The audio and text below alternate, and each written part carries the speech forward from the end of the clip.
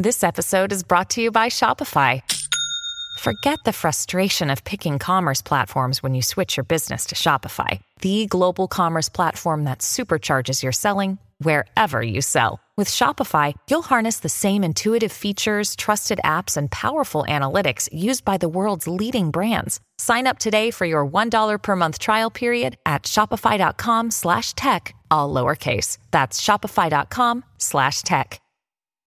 When you need mealtime inspiration, it's worth shopping Kroger, where you'll find over 30,000 mouth-watering choices that excite your inner foodie. And no matter what tasty choice you make, you'll enjoy our everyday low prices, plus extra ways to save, like digital coupons worth over $600 each week. You can also save up to $1 off per gallon at the pump with fuel points. More savings and more inspiring flavors make shopping Kroger worth it every time. Kroger, fresh for everyone. Fuel restrictions apply.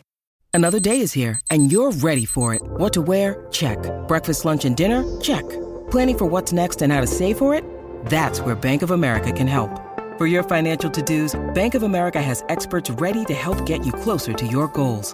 Get started at one of our local financial centers or 24/7 in our mobile banking app.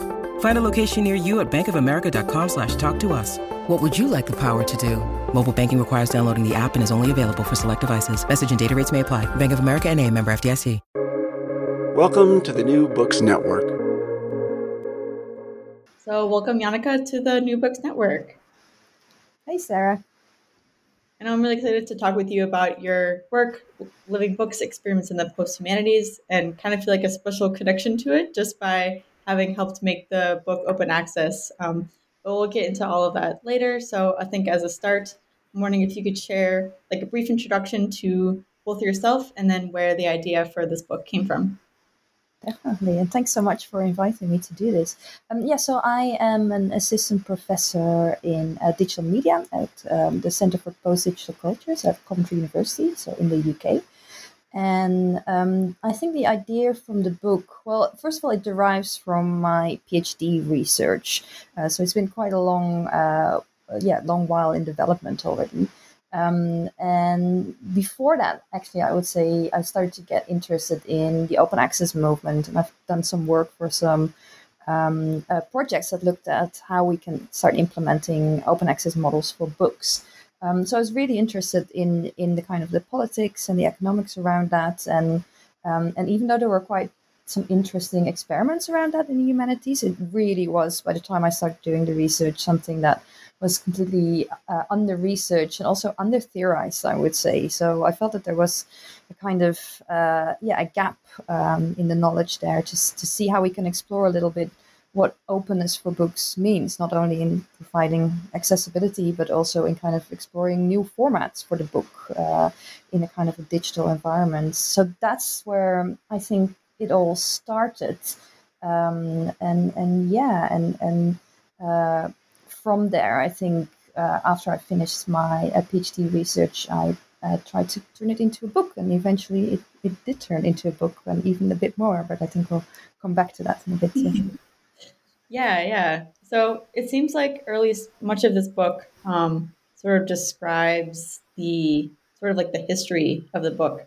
And I think like you note that the book and scholarship more generally isn't as binary as history maybe likes to say it. Like, for example, you say that it's technical and cultural, not like technology versus culture, or human and non-human, or commercial and academic. And I'm just kind of wondering sort of why has the narrative been so binary and like splitting rather than trying to keep those perhaps paradoxes together? And I guess what sort of story do you maybe tell instead? Yeah, so that's actually quite interesting, because I was also quite surprised by how this still is a tendency. And it's not only around book history. I think it's in media studies in general that there's been a focus on kind of binary precision taking around technological or cultural agency, right? And I think over the last 10 years, there's been a bit more development towards, and before that too, right? It's not something completely new, but towards more kind of new materialists and kind of theories that see these kind of material and discursive agencies as connected and as entangled. And I think there is also an interesting argument to be made, like why are these positions taken in? What is the kind of the power play behind them? So within the book, I look at a few of those position taking. So I look at, for example, a debate between two quite influential book historians, so Adrian Jones and Elizabeth Eisenstein, who in kind of two book-length analysis, but also in a debate that they had together, argued for basically a focus on either material agency or cultural agency. And of course, it's not as kind of binary again either there, but they've been kind of arguing on opposing sides of that. And actually, what I wanted to explore in that debate was why they were taking those kind of positions, and what it would mean to start seeing them more as entangled, and also why, in a way, when they were doing those analyses, they were not really taking their own positions as scholars writing books and using the book medium into consideration. And so the argument I make in the book is that their debate is very what you call representationalist. So it focuses on the idea that agency is something that a thing can have or that a subject can have, instead of seeing them as inherently entangled. And you see that also in other debates. So another debate that I look at, for example, is between how publishers and universities are kind of set up in opposition to each other. So publishers are then presented as having a commercial motive and universities as a kind of a cultural motive. And what I try to show in the book is that, the way that university presses have developed and the way that the relationship have developed is that they've always also been very much entangled. And of course, as we know from the development of the neoliberal university is just as much a commercial undertaking, and publishing can just as much be a cultural undertaking. So there are just kind of ways that we want to kind of other these positions that I'm quite interested in, and exploring why we do that is something that I describe within the book. Yes, maybe to dig into that a little bit. I think the material versus culture argument was really interesting, and especially just how you said it there, like how like you can be like look at publishing through like a materials lens or cultural lens, but then like in doing so, you're like forgetting that you're using material as a book to make that argument, or the cultural practice of bookmaking through that practice. So I guess I'm wondering how are those two things more connected than maybe they originally thought, hopefully that question kind of makes sense. Yeah, so I think what is important there to see is that the way that we kind of perform scholarship is something that we don't normally reflect upon that much. It's very much a meta discussion in that sense that we're very kind of attuned to talk about different kinds of media, such as film and audio, for example, as something that's external to us and that we write about. But of course, when we talk about book or scholarly communication, we're completely embedded in this. And this the kind of the performativity that comes with that, with the fact that we are practicing the elements that we describe, already shows how we are integrally entangled with it, right? And this is quite interesting. So I think that a lot of book historians still are working from this kind of traditional discourse in which they are seen as something that is not connected to us. The book is something that's external from us. And what I try to showcase and what I try to argue for in Living Books is what would it mean if we actually start to take that agency of the book and of our own entanglement with the book seriously? And what does that mean for being a scholar? Does that maybe mean that we need to take in a certain kind of position towards how we do scholarship instead of the way that we just write about it or that we think about it? And so that's what I've tried to kind of explore. And I think there's a kind of a hesitancy there because it's very personal for a lot of scholars, right? It's very scary to start actually critiquing the way that you do your own practices or the way that we do media and the way that we do scholarship. So there's a kind of a hesitancy there, and also connected, of course, to the fact that the way that our scholarly communication system has been set up is very much based on this kind of print-based system, right? So the book as a kind of the codex books in that sense has been so incremental in the way that that scholarship has developed. So things like the individual author, the bound book, that's an object, the outcome of research. It's essential to the way that our scholarly publishing system is set up with books as object, but also in the way that our assessments and our metric systems are set up, right? So we're supposed to create these outputs. So starting to critique these practices is very hard for people because we're so much part of it, and we feel complicit also in the way that we're repeating that. So it's a hard nut to crack in that sense. Yeah, especially on the performative front. I feel like I've heard that term thrown around in like philosophical circles, and I don't think I really understood it until how you said it through this book about how like the performance is like you interacting with the thing itself. It's like you're changing it by you're changing and publishing what it is by publishing, and like how like I guess it's like the actor network theory kind of, where like the author is like part of the like performance of like the work at large. So I just thought that was really really interesting and helped me like actually understand what performative means. Oh, fantastic! Oh, that's really good. Yeah, I think it's that emphasis on the kind of the plural agencies involved, right? And also that it's not only the book author or the book as an object that are mostly put forward as agencies, but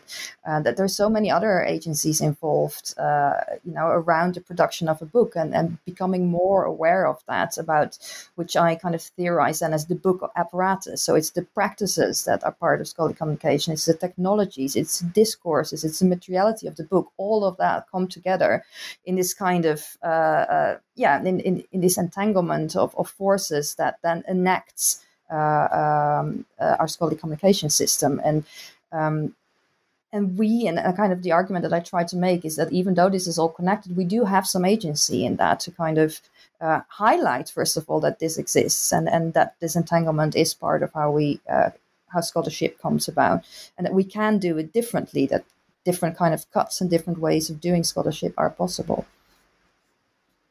Yeah, but and even what you just said about how like scholarship identity comes through like those practices. And I mean, I definitely know that I've felt this as like going through my research and doing my work as a scholar, that it feels like you're trained in this system, and that your identity is like wrapped up in this like the system as it is. So trying to make those changes, even though you know that they would be better, it's really difficult because like one, the system is just already so much in this direction, but two, like your identity is also so much wrapped up in that process and continuing it, and making the leap to making a different cut is just like really hard, just because it is so entangled, and like you can't just chop off one node. You can't just be like, well, I'm just not going to use publishers, I'm just going to self-publish. Like it's still part of this bigger system.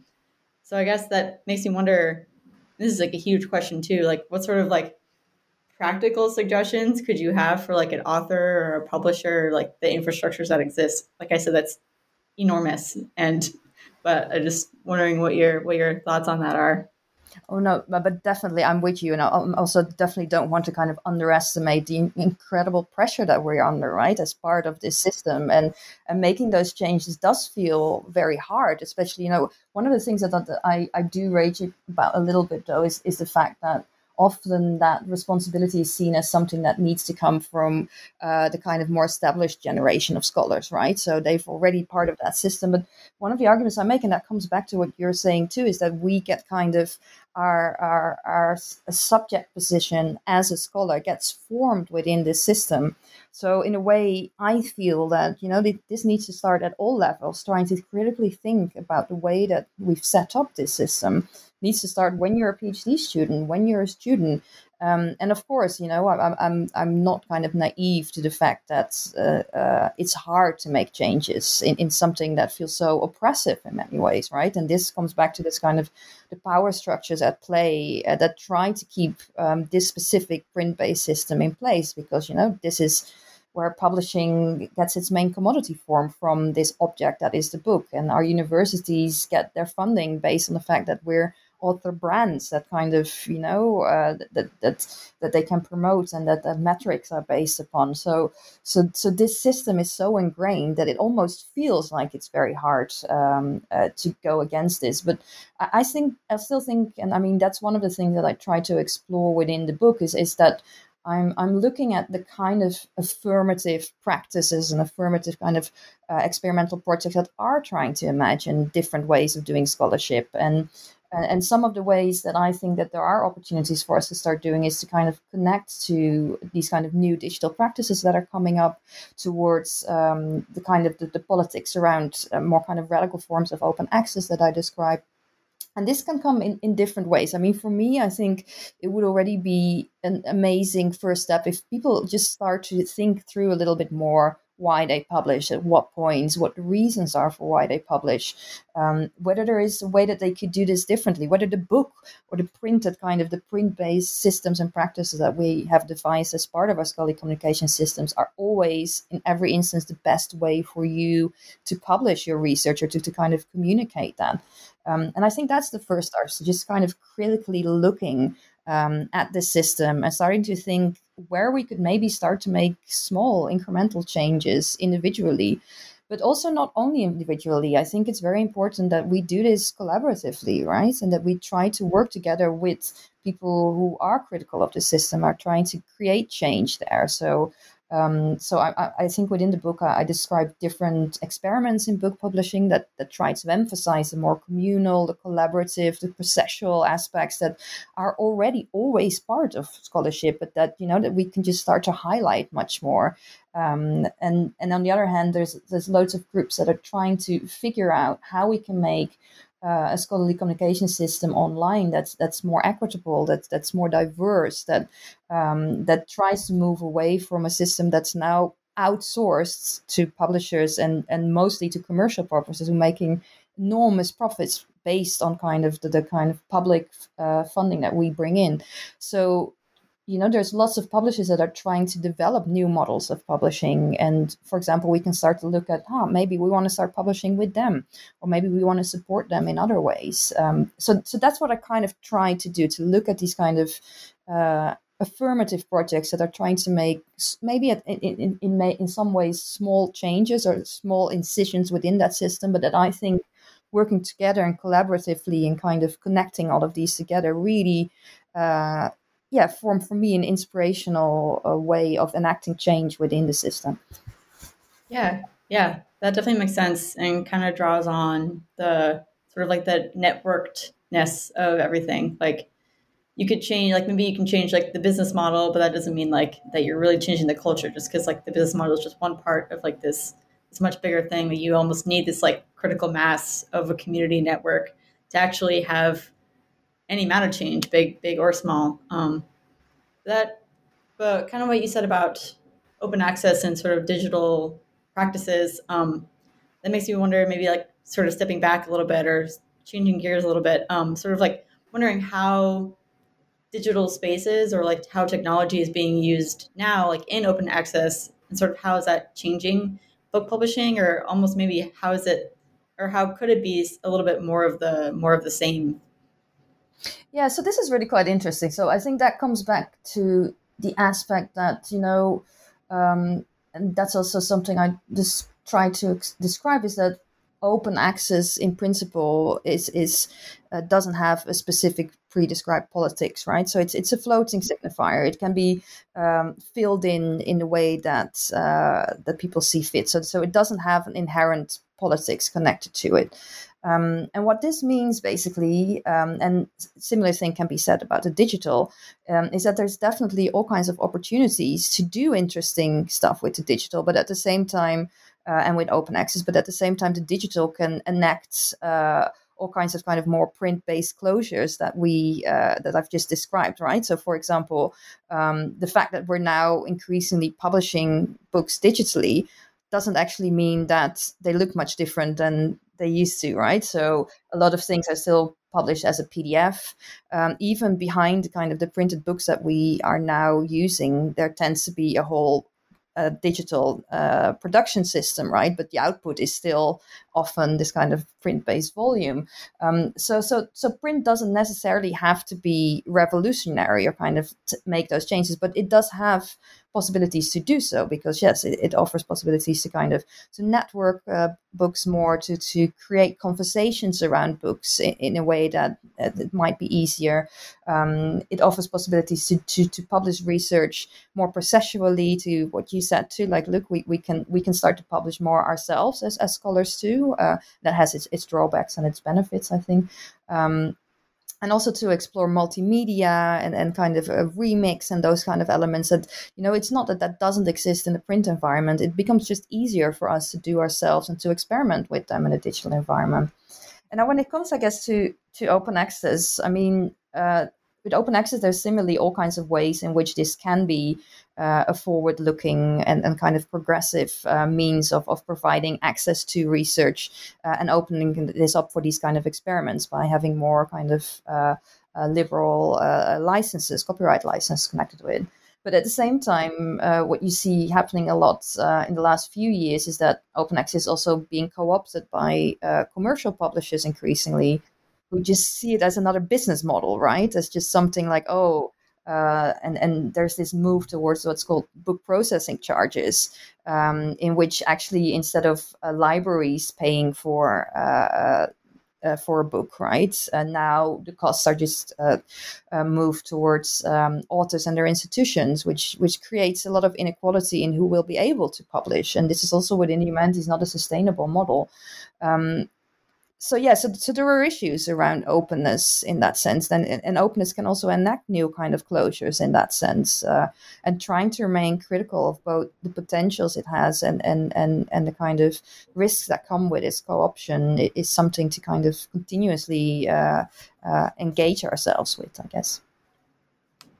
Yeah, I remember reading the part where you like introduced open as like a reactionary, but still part of the same like neoliberal processes, and I'm just like, my like brain exploded. I'm like, whoa, I like totally see that.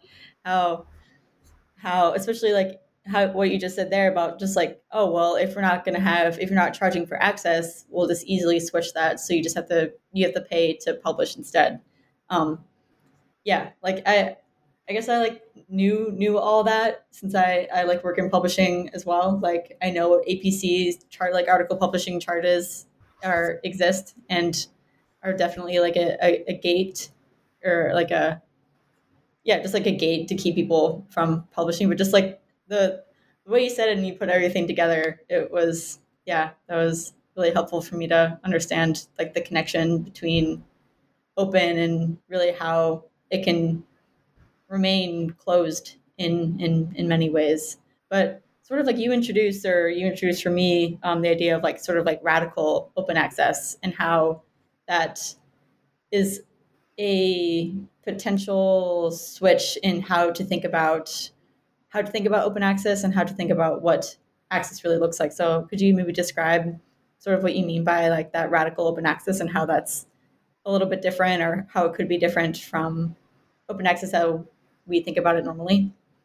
Definitely. No, I mean, and radical open access is something that, it's not something that only I define. It's something that a lot of projects and groups of people are theorizing now, this kind of alternative vision of open access. And this relates partly also to what is previously called the open access movement, which came out in the 90s and the early 2000s around trying to kind of create more accessibility for research. And the argument I make within the book too is that this movement was always about more than just creating access. It was about creating a more equitable scholarly communication system. It was about changing the scholarly communication system towards a system that's more community owned, that's focused on open source infrastructure, that takes back control in some aspects of the way that we disseminate our publications. And for me, this is really important because I think it's important that to some extent we try to kind of see publishing as something that is part of what we do as scholars again, and take responsibility for that. And what I just then also describe in the book as kind of radical open access practices, try to explore how we can do this best, right? Like how can we make sure that there is community governance of the infrastructures for publishing that we create? How can we make sure that enough bibliodiversity exists within the system, that there isn't this hegemony of like the 5 big publishers, which is just really problematic. And the fact that, a lot of research can't be published at the moment anymore because there is such a focus on it having to be marketable, and this creates all kinds of problems, right, around research that we are able to publish, that is able to be produced. And I think radical open access is also about that element of experimentation that I think I touched upon earlier, and trying to think through how we can do publishing differently. So actually, a lot of the radical open access presses and groups that I've been involved in have been really incremental in trying out new experiments in book publishing, and trying out wikibooks, and trying out open editing and versioning, and trying to envision what openness could bring to the book beyond only accessibility, how it can open up the book in different ways, and how it can change the way that we think about what scholarship is, and how we know what the humanities is, and how we can push that further. So for me, it's been a very affirmative project, or kind of a group of trying to reconsider what open access is, not necessarily in opposition to those kind of neoliberal forms of open access, but alongside it, and as a kind of an alternative way of envisioning what open access could potentially be. Yeah, I feel like that makes me wonder how we could, or what you think of how to like make that experimentation process like sustainable between like experimenting with different publishing models and modes and processes and practices, but then balancing with that with like at least the current need and desire to have like this like fixity, or at least how we think about authority through that fixed process rather than through experimenting. Hopefully that question makes sense, but like sort of how to balance between where we are with like the desire to have that fixed process versus not versus, but and trying to experiment with that. No, exactly. And I mean, this balance is, I mean, I don't have an easy answer for that, of course, No, because of course, yeah. I think that's a huge question too. but it's also about, it depends on the situation and what is suitable. In some occasions, we can't always be experimenting. Sometimes we do have to play the game too, but I think that there is some kind of I think the focus at the moment is too much towards creating these specific cuts in our scholarship without, again, critically thinking about them, and starting to think through what other stabilizations we could make at maybe different points in our research, right? And we're already doing that. And that's also something that I keep on emphasizing when people say like, oh, this seems like such a big change. And I say like, well, actually, we're doing a lot of the things that I'm describing in the book already. We're just not showcasing them as much. So we're already collaborating on our research. Part of the way that we do research, by referencing other people, by building on other people's arguments, already showcases that collaboration. The fact that we work together with students, with colleagues at conferences, with publishers that help us refine our arguments, already showcases these elements of experimental publishing, of kind of rethinking what a book is and how we work together. And similar also, with the form and the format of the book, we are incredibly experimental in the ways that, we started using blogs, and now people are doing summarizing papers in Twitter threads, or they're doing things like that, like this, like a podcast. Or we've all, over the last 2 years, all of a sudden have become expert in Zoom presentations online, right? And so we're doing so much experimentation already. It's just about the fact that we're still only seem to be focusing on these specific cuts that we have institutionalized, right? That are become part of our publishing and assessment systems, and trying to focus on the fact that other cuts might actually be more useful sometimes. We might indeed want to publish certain aspects of our research earlier or in a different format because it might reach a different audience, or because we need specific feedback at a specific point, or because we want to collaborate with other people. so I think in that sense, indeed, I think it remains hard to kind of find ways that are most suitable to make these specific cuts. But I think the main argument I want to make is that we can start to kind of move away a little bit for the ones that are sanctioned and explore which other ones that might be actually good for the research that we're doing. Yeah. What you just said almost makes it sound like maybe it's even like a rebranding of things. Because like you said, like people are already doing blog posts or people are already like sharing their things on Twitter. It's more so it's like exposing the processes that are already happening, or sort of like integrating those things that are already happening into this idea of a living book, or this more, I don't know the word, I'm trying to put a word to it, more like processional practices that are like, we're already doing these things, just like if we just push these into the formal work, or the formal definition of the work that we're doing, then it's like we're farther ahead than maybe that we think they are. Is that sort of what you mean? Yeah, definitely. And I mean, it's also, I mean, there's still a huge battle there. Look at, for example, the digital humanities. Digital humanities practice has been around for quite a while now already, for 2 or 3 decades, and depending on kind of what kind of definitions, or even longer if you want to. And they're still not, necessarily accepted within our institutions. So it's not an easy discussion to be had. And I also don't think that it's only a fact in that sense. Maybe I'm presenting it too simple. It's not only, or at least I'm not hoping that it's not only just replicating what we already have and making it more visible, because I do think there's opportunities within the digitals that we haven't maybe explored yet, right? That we can still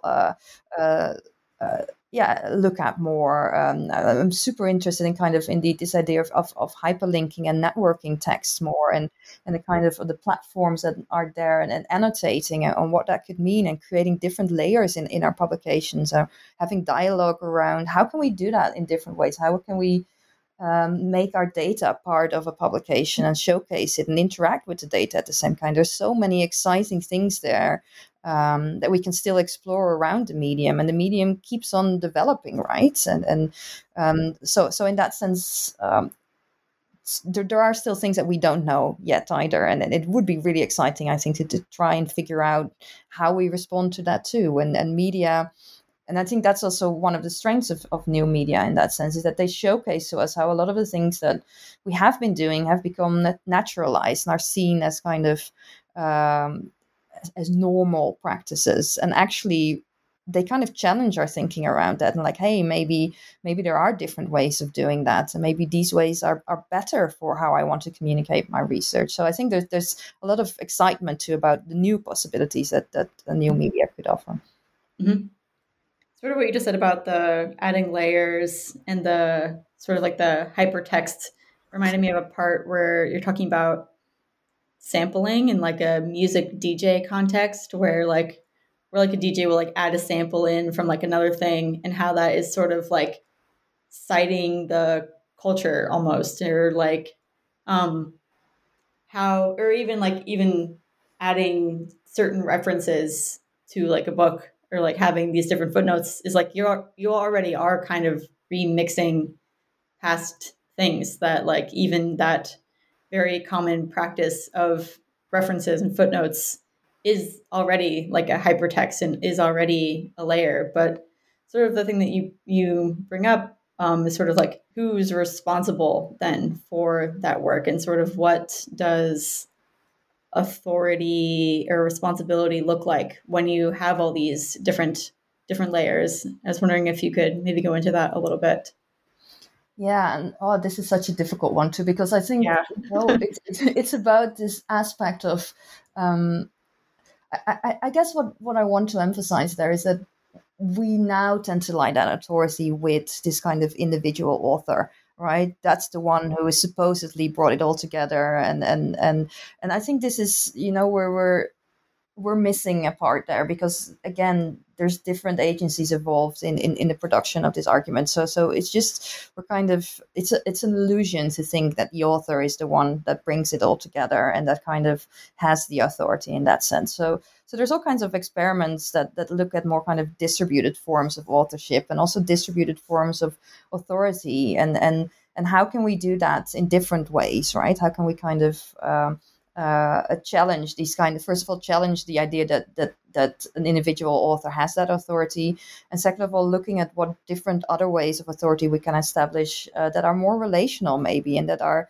part of kind of showcasing the different steps that a book goes through, and a referencing system itself is a form of authority, right? And making links to other scholarship is a form of authority. So can we build this kind of situatedness within the systems that we're creating, and expand it a little bit from there? So there's all kinds of interesting experiments also around this, around hyper authorship, for example, in the sciences. And at the same time, I think what I try to explore too is how within certain fields, such as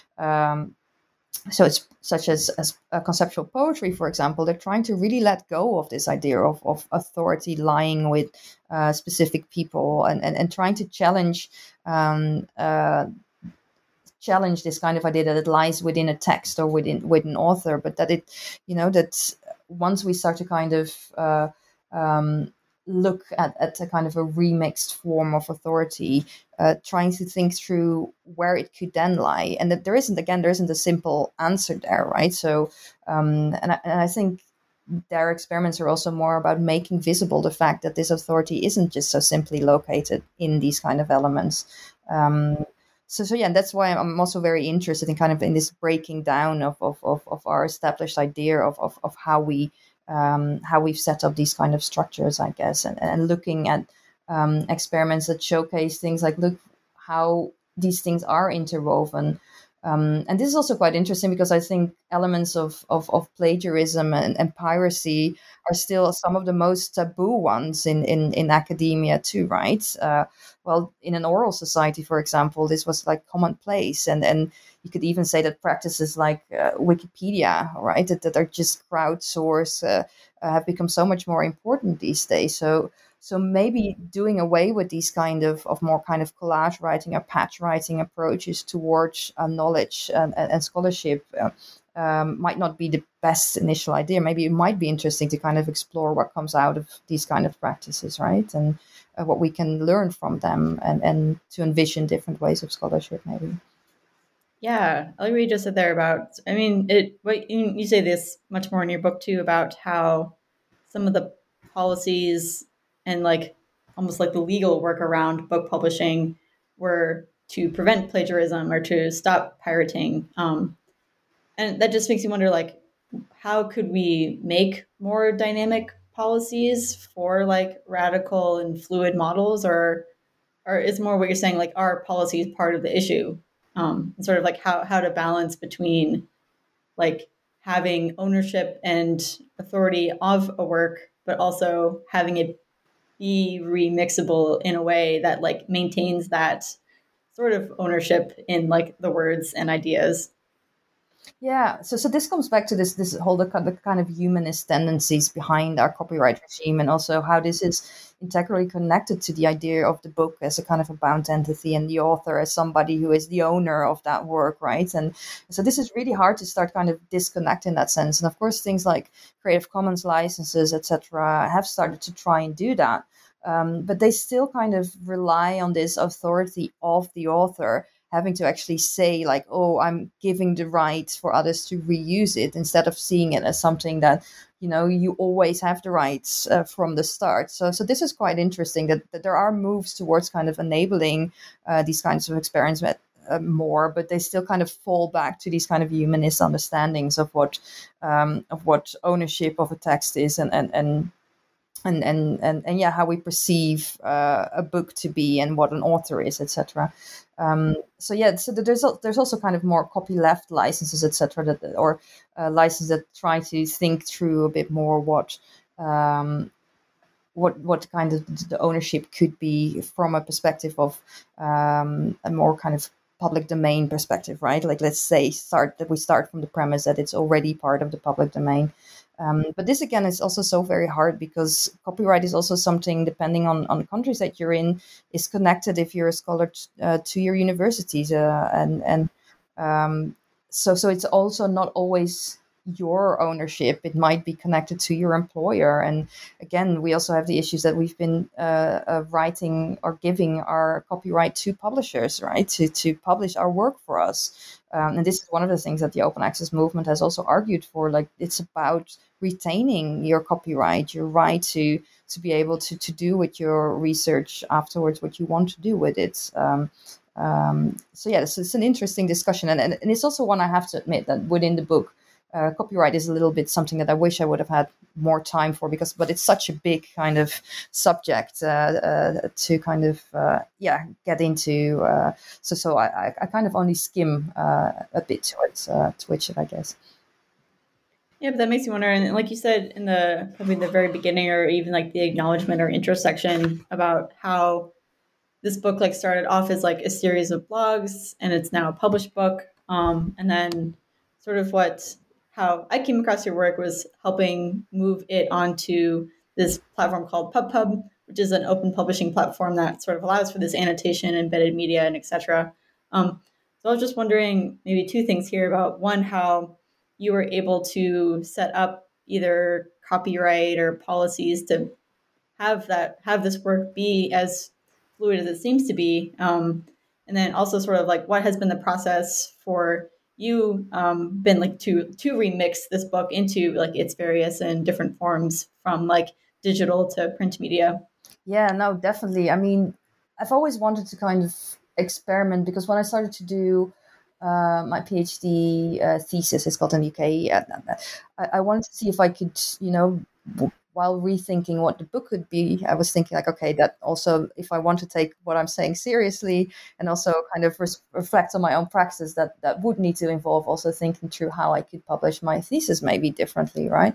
And so I started doing the blog as a kind of a way to publish research in process. And I do remember that initially I had to get some kind of special compensation or from the university that they were aware that I was doing that, right? Because at that point too, still, and I think that probably is still the same. I don't think that's changed much, but it probably still says something that to qualify for a thesis submission, it can't be published anywhere previously and things like that, right? So I had to kind of explain, like, look, this is part of the way that I'm performing my research, and that I'm publishing parts of it already online once it is developing. But this has been such a great experience. Also, I mean, I started the blog that's part of. That started off the book, I guess, around 2009 or 2010, I think. And by that time, I mean, blogging was definitely established already for academics, but it was still relatively new enough for it to be what felt like a vibrant community. And there was still RSS feeds, so people would get like the news from different blogs into their inboxes every day or in their readers. And this was, it created a bit like what Twitter is now, I would say. That was the place where conversations took place. And that was really exciting. And I also used kind of, because from the beginning, I think I've been a bit controversial in the sense that I think I put like 4 different copyright licenses on the blog to just confuse the whole thing, because, even with me proclaiming a copyright license, I would still be, a kind of the author giving away the authorship or enabling. So I tried to kind of play with that a little bit. But parts of my research have been, I've gone into kind of different papers and articles and different multimedia kind of bits and bobs that I've done. I've been part of a remix project by Mark America, in which I've kind of remixed part of my thesis into part of his book and things like that. So I've used the blog and the kind of all kinds of other practices that I was interested in exploring, like liquidity and remix, etc., to perform the book in that sense. So when then I think I finished my thesis and my PhD, I decided that it would also be interesting, because it's not only kind of these practices, I'm also really interested in the platforms that and what kind of options they offer. So the final version of my thesis, or whatever the final version is, and in that sense was published both in the kind of the format that the university wanted, which was basically a PDF and a print version. But I've also uploaded it to Common Press, which is a platform that I'm really excited about too, which was one of the first ones that allowed kind of comments in the margin, so on paragraphs, etc. And it was developed by Institute for the Future of the Book, and people like Kathleen Fitzpatrick have used that too for their doing peer review on their manuscripts. So that was one aspect. So that allowed a more granular feedback. And the other thing I did is I published it as a wiki, so for people to kind of edit it and put it out there. So that was something that I did as part of the thesis, but then developing it into a book. This was a really quite hard process, I have to say, because I had all kinds of interesting, a bit naive maybe, ideas about how the book version then would then be something which maybe different people could respond to, and it would be a series of books. I had all kinds of, a little bit crazy ideas, I guess, which when I went to publishers to kind of chat with them about that, I didn't really get a lot of response, which could also be by the fact that I'm an early career researcher. I hadn't published a book before, and it's really hard to kind of, to get into that people know you and think, oh, this looks interesting, right? So I kind of changed my tack there, and I worked towards some more kind of traditional book proposal. And even this was really hard, right? And then I did find a place with MIT Press within the Leonardo series, which I was really excited about because they've done so much super interesting experimental work before too. But the press was also changing its business models at that moment. And so where previously they were experimenting with green open access, which was something that I was asking them to explore, they were now moving towards also kind of a more BPC and now even a consortial funding model, right? But they were still in the midst of developing that when I was publishing my book. So it took quite a long time of having conversation about whether the book could be open access and in what form, and trying to find funding to do that, for the press to be enabled to do that. So I was really happy that eventually we did find some funding to do so and to make the book open access. And at that point, I think you got in touch too, saying like, we're also working with the Knowledge Futures group with putting books in MIT Press books on pop-up, right? And this for me was a kind of a way, it brought me back again to the blog and to kind of these different platforms that I've tried out. And I also made sure that when I did negotiations around the copyright license with the press, that it would be one that allowed reuse and versioning and remix. So moving the book then to pop-up was, for me, it kind of it was a really good kind of way to extend the projects and to kind of keep that processual element, to keep that engagement with the community alive, because pop-up also allows you to have comments in the margins of the book. It allows you to version the book. So what we also discussed, I think, is that the version in pop-up is ever so slightly different now already than the version in the PDF and the print version, because we try to reflect a little bit more on the fact that this was a pop-up version. At the same time, multimedia were added, some more images and pictures that couldn't make it into the in the print book.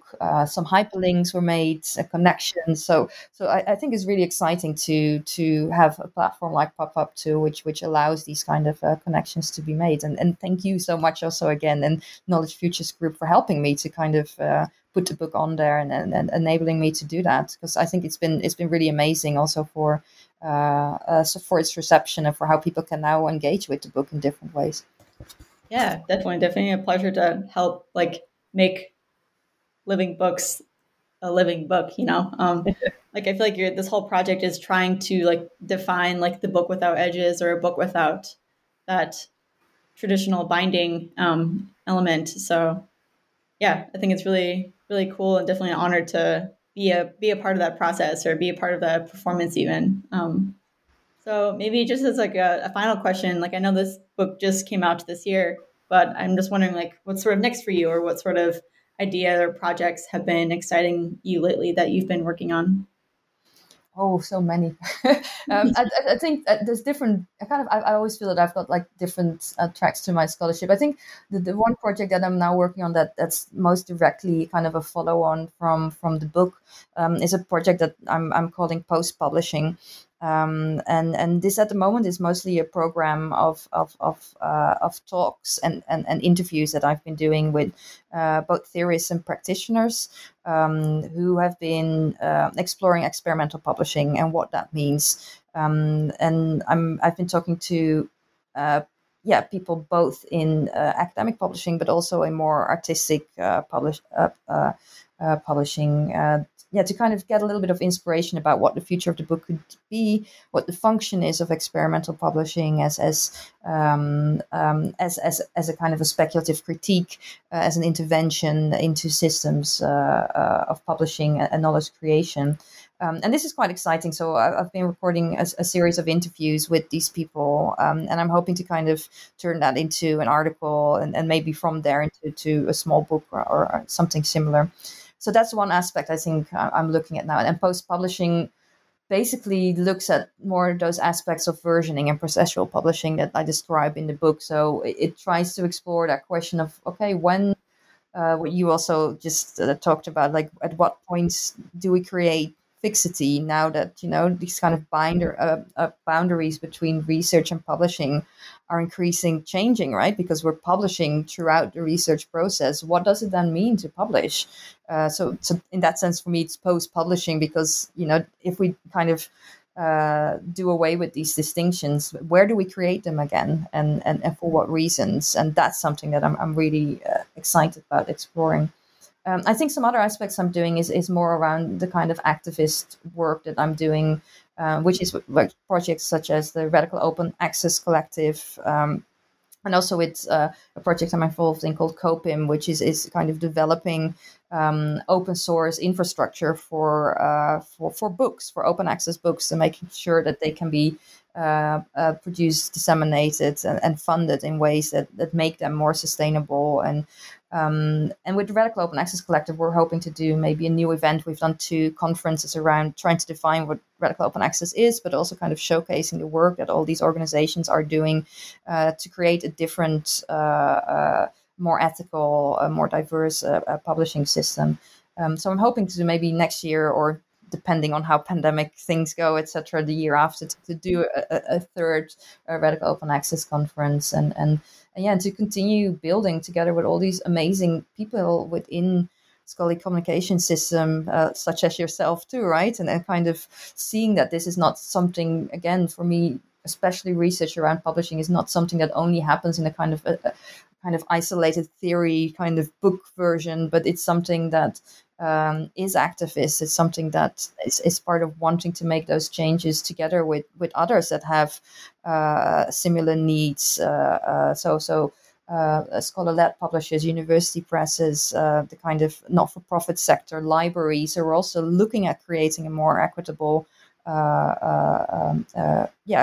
communication and publishing system. And I'm really excited by that and by all the people doing such great work around that. Yeah, all that sounds super cool. Definitely like the being intentional and finding a community with which to do all those things is very, very important. So that's really exciting. Definitely. And we're always open. If you're interested, get in touch, right? It's all about inspiring other people to be involved in these kind of things too, and to start making their own changes, I think. So yeah, if you're interested, get in touch, please do. And have a look at, all these amazing presses and publishing projects that are exploring the future of the book. Yeah, it's definitely like risky, but worthwhile to try and switch up and change what we view as like the academic scholarly identity, switch it up a little bit. Definitely, yeah. All right, well, thanks, Janneke, for talking about your book with me. It's been a pleasure. Thanks so much, Sarah, for the opportunity. Yeah, it was really lovely.